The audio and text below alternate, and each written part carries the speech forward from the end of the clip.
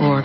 That's sf911truth.org. $10 admission benefits the Northern California 9/11 Truth Alliance. And this is 94.1 KPFA in Berkeley, 89.3 KPFB in Berkeley, 88.1 KFCF in Fresno, and online at kpfa.org. The time is 3 p.m. Up next, Cover to Cover with Jennifer Stone. Happy ending, nice and tidy. It's a rule I learned in school. Get your money every Friday. Happy endings are the rule. So divide up those in darkness from the ones who walk in light. Light 'em up, boys. There's your picture. Drop the shadows out of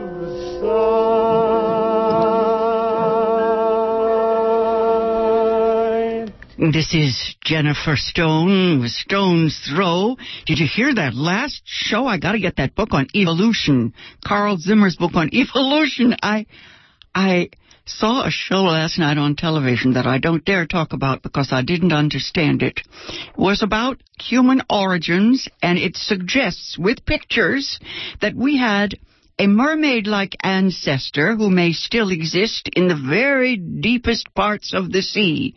Gotta be nonsense, right?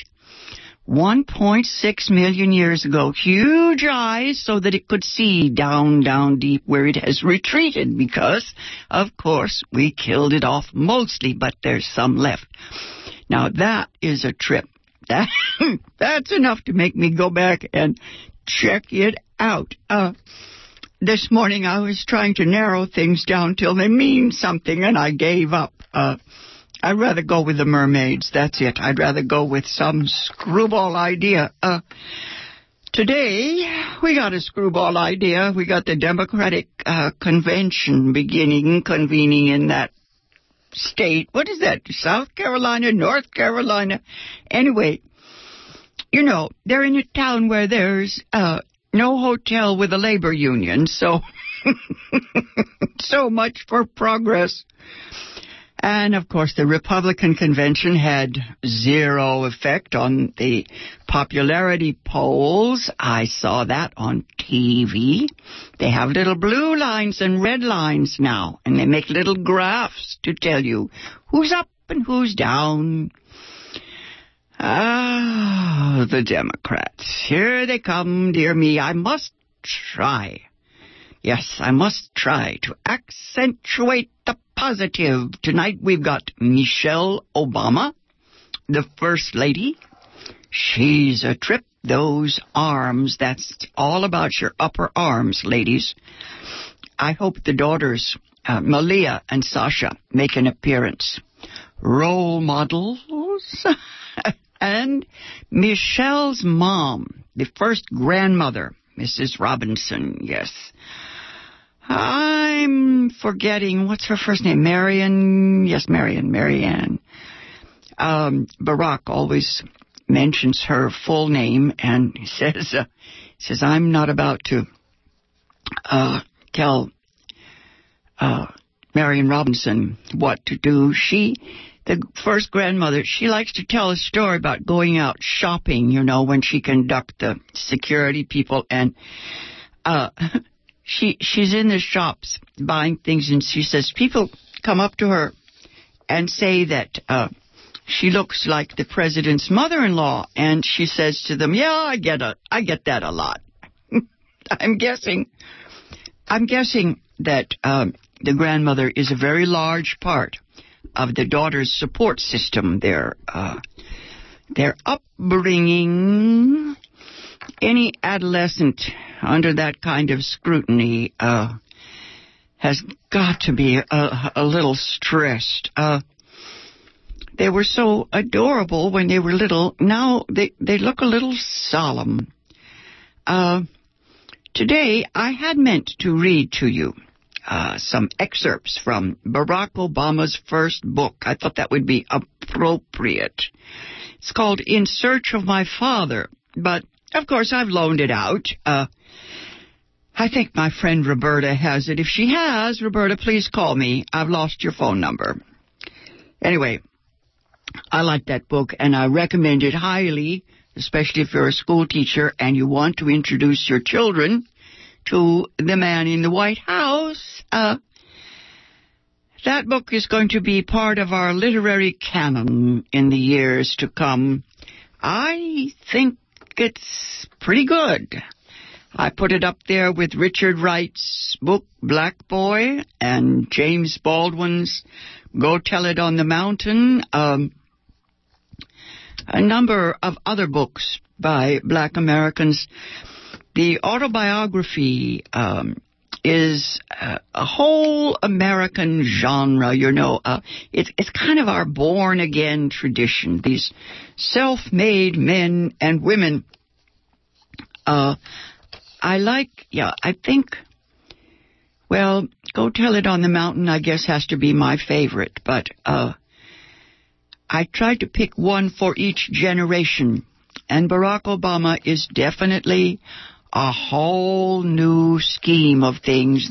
There's a movie that tries to, I guess, demonize him. It's called 2016, and it suggests that Barack Obama is a man of the world, cosmopolitan, that he has notions about what I would call a world of nations. That is, he's not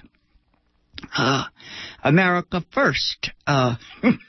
Anyway, I'm sure you've heard about it. It's all about his anti-colonialism and his dad in Kenya and all that nonsense. I think that if people will carefully read Barack Obama's first book, the autobiography, In Search of My Father, you get a pretty good idea of his, I guess, origins, we'll call them. The ways in which, well, I think his Indonesian stepfather was probably the greatest paternal impact, but you can judge for yourself. I especially liked his stories about his sisters, his mother. Yes, Stanley was her name. Yes, Stanley Ann Dunham. And, of course, those women he worked with in Chicago. We have to remember that it is Barack's mother who educated him, got him up at 5 o'clock every morning and schooled him. Ain't it the way? His father was definitely, I would call it a mythic presence in his life. Dad died when he was in his 20s. When Barack was in his 20s, his father was, I think, in his early 40s in a car wreck, that kind of thing. Barack had, only spent a couple months with his dad when he was around 10 years old. It was not a very satisfactory period. The family didn't get along with his dad. The father was a little overbearing. Anyway, these women that he worked with in Chicago seem to me to have educated him politically. One of them took him to see Ntozake Shange's play back in the 1970s. Those of us who follow these things year by year remember the great play for colored girls who have considered suicide When the Rainbow Is Enough. I saw it over at the Geary Theater in San Francisco, and I remember I did see a great many men of color come out of that play with, kind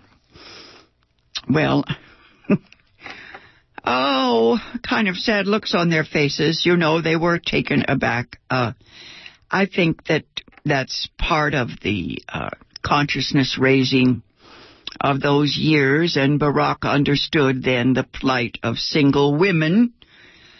That play was a profound statement all about the economic and emotional hell that so many of us, black and white, single women trying to raise kids on our own, the emotional hell we endured during all those years when even feminism failed to save us from lives of gnarly need and from the rage, our inner rage.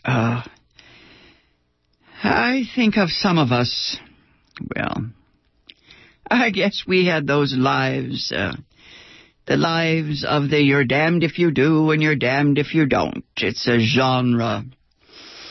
I keep thinking it's over, and then I run into a woman who's still in that predicament. Enough, Jennifer. I'm old now, and I'm much too wise. A survivor has no right to bitch. The personal was political then, and it's political now. That's why I want to watch Michelle Obama tonight, to see just how the First Lady spins this war on women. I'm sure she will try to make the big generalities, make it universal, you know, how it's a war on, the poor. I wonder if she'll use words like poverty or, yes, the four-letter words, rich and poor. Almost Victorian nowadays. I tried to make a list of what's on the screens these days. Something I could tell you that would give us hope, you know. Watch the trends, the zeitgeist, the spirit of the age, and I'm afraid, you know, talk about euphemisms. It's not just Orwellian. There's one show I can recommend. It's called Newsroom. It's very self-conscious, even precious. At first I thought no, but now I have to say, yes, it's a drama series on HBO. And it's just about the only progressive script, I mean upfront progressive, that really uses the words. Sam Waterston plays a significant elder, the guy who's trying to turn the newsroom into a newsroom, right? He lists the sins of the right wing, talks about the Tea Party crowd and the Republican Party platform, and he declares at the end of that sequence, he declares that it is the American Taliban. Those are the words he uses. Quote, yes, the American Taliban. We've had that for a week now. We've finished with that. I'm saving my notes on Paul Ryan and his love for Ayn Rand and individualism. I'll save that for another day, maybe. Anyway, the show Newsroom, you know, it goes right for the Koch brothers, and it talks about British Petroleum and the assassination of bin Laden. Anyway, it takes real news and tries to analyze what the mass media could have done, should have done when those events transpired. Anyway, he basically, the script basically tells us that there's no place like Rome, and it's burning. Anyway, I think what I'll do today, I wanted to tell you some things about what's happening in Marathon, but I think I'll save that for next week. Yes. What have I got here? Ale to the chief. Barack Obama is brewing beer. Ale to the chief. I hope they use that for the Democratic National Convention. anything. Last week, all that know-nothing nihilism and fact-free fascism and all those people trying to get us to vote against our own best interests and the general malaise and Clint Eastwood. I have a residual headache that just won't go away. I tried to deconstruct all that stuff, but I think, just check out the late-night comedians, the Bill Maher's and, The Daily Show and the Colbert Report and all those things. That movie, The Dictator's kind of cute. The satirists are having a field day, but the truth is, you could just set the actual speeches to music and it would be just as good, yes. That Paul Ryan, I think I did check out, just for my own, what is it? I was trying to clear my mind, because I think Ayn Rand is a definite sidebar. I don't think most people understand why her little cult was, dangerous or, just stupid. I checked out a movie called The Passion of Ayn Rand just to see, and the movie's pretty good. It gives you a pretty good picture of a woman who's buried in narcissism and selfishness and who comes up with a terrific idea to make money. Anyway, Helen Mirren plays Ayn Rand, and she looks around at the general malaise, and she comes up with this idea. Think of Synanon, right? She tells people they should join her group, and of course, that's all about the money, and she tells them that they should be individualists all the way, and she makes a cult out of it. She's married, and she married a guy when they were both extras down in Hollywood, and the actor is Peter Fonda.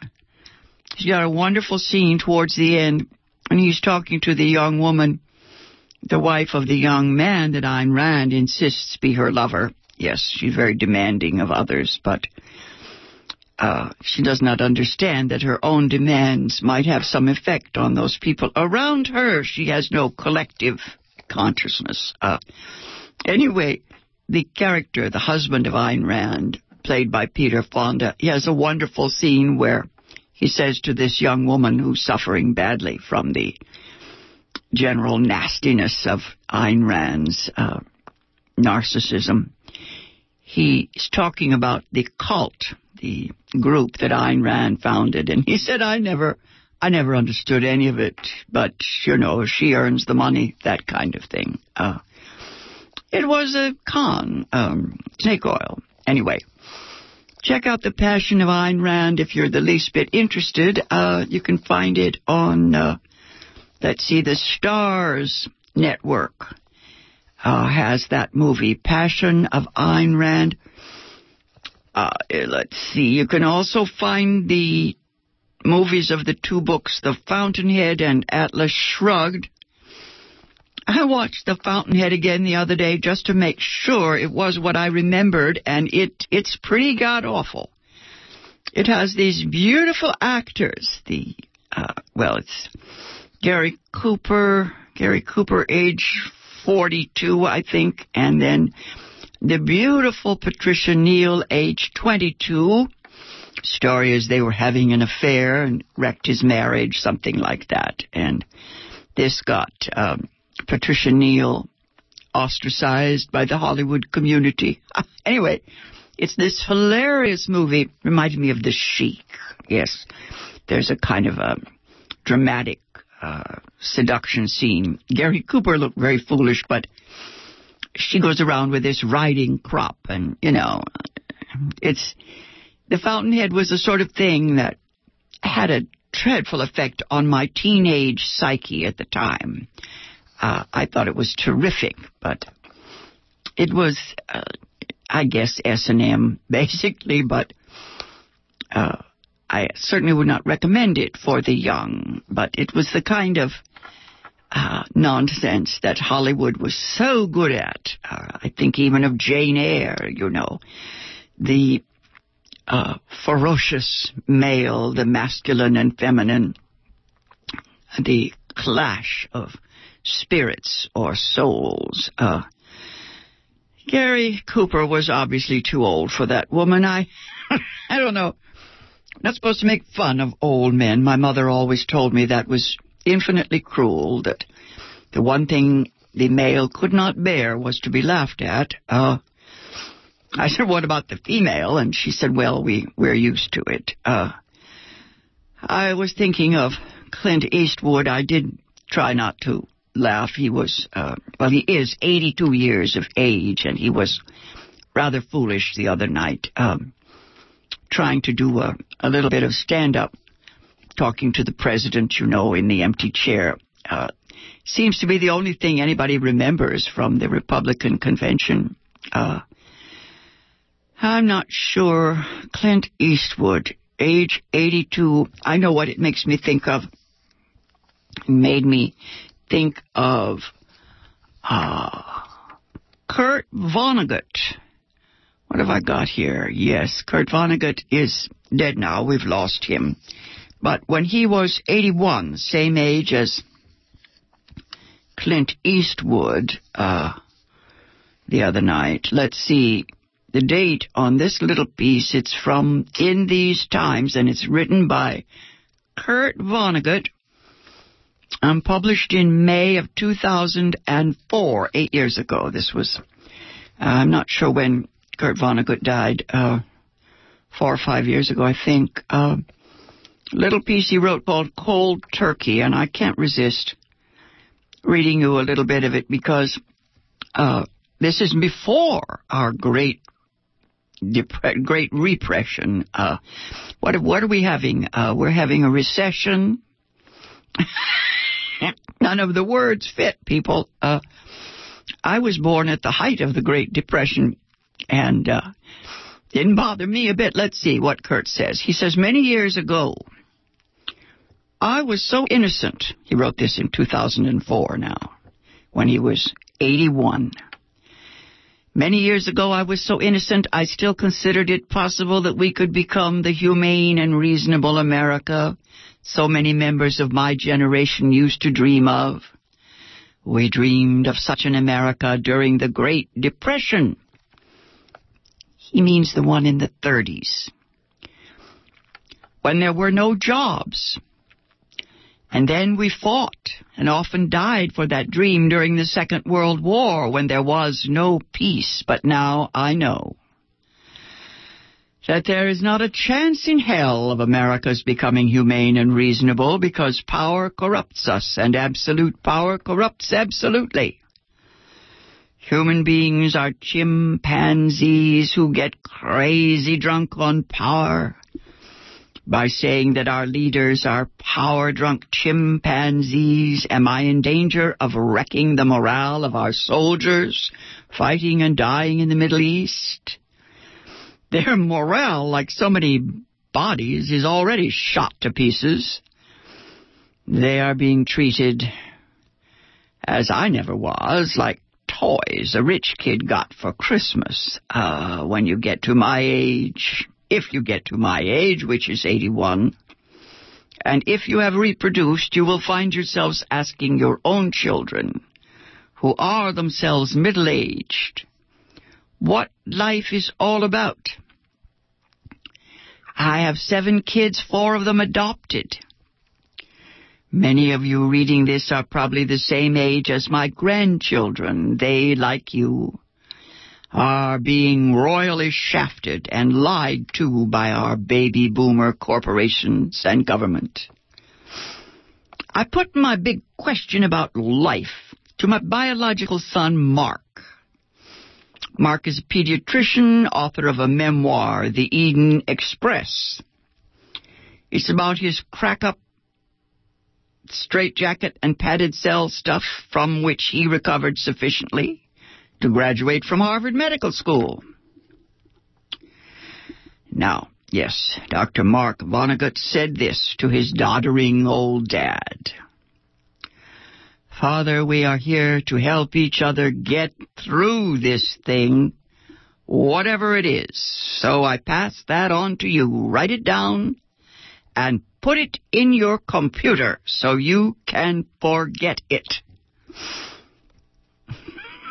Kurt Vonnegut goes on to say in this article in These Times, written in 2004, he says, I have to say that's a pretty good soundbite, almost as good as do unto others as you would have them do unto you. A lot of people think Jesus said that because it's so much the sort of thing Jesus liked to say, but it was actually said by Confucius, a Chinese philosopher. 500 years before there was that greatest and most humane of human beings named Jesus Christ. The Chinese also gave us via Marco Polo pasta and the formula for gunpowder. Yes, and the fireworks, right. The Chinese were so dumb they only used the gunpowder for fireworks, right. Everybody was so dumb back then that nobody in either hemisphere even knew that there was another one, that is, another hemisphere. I was reading about, I'm busting into the article by Kurt Vonnegut, and I was reading the other day about Barack Obama. He has a half-brother who is an entrepreneur in China. He seems to have a relative in just about every country on the planet. I think that bodes well in spite of this new movie that's trying to criticize him for not being 100% American, whatever that means. I think Barack Obama is just about the perfect, what would you call that, Creole icon. He certainly is half white if you think that his European mother, well, Kansas, I don't know, his Euro-American mom is half of his genetic makeup. He chose to be black because that's the way Americans figure these things, you know. If you have any visible African ancestry, you will be called a black American, an Afro-American, African-American. They're going to fuss about this till hell freezes over, but anyway, let me finish up with dear old Kurt Vonnegut. He says, I'm going back to people like Confucius and Jesus and my son, the Dr. Mark. People who've said how we could behave more humanely and maybe make the world a less painful place. One of my favorites is Eugene Debs from my native state of Indiana.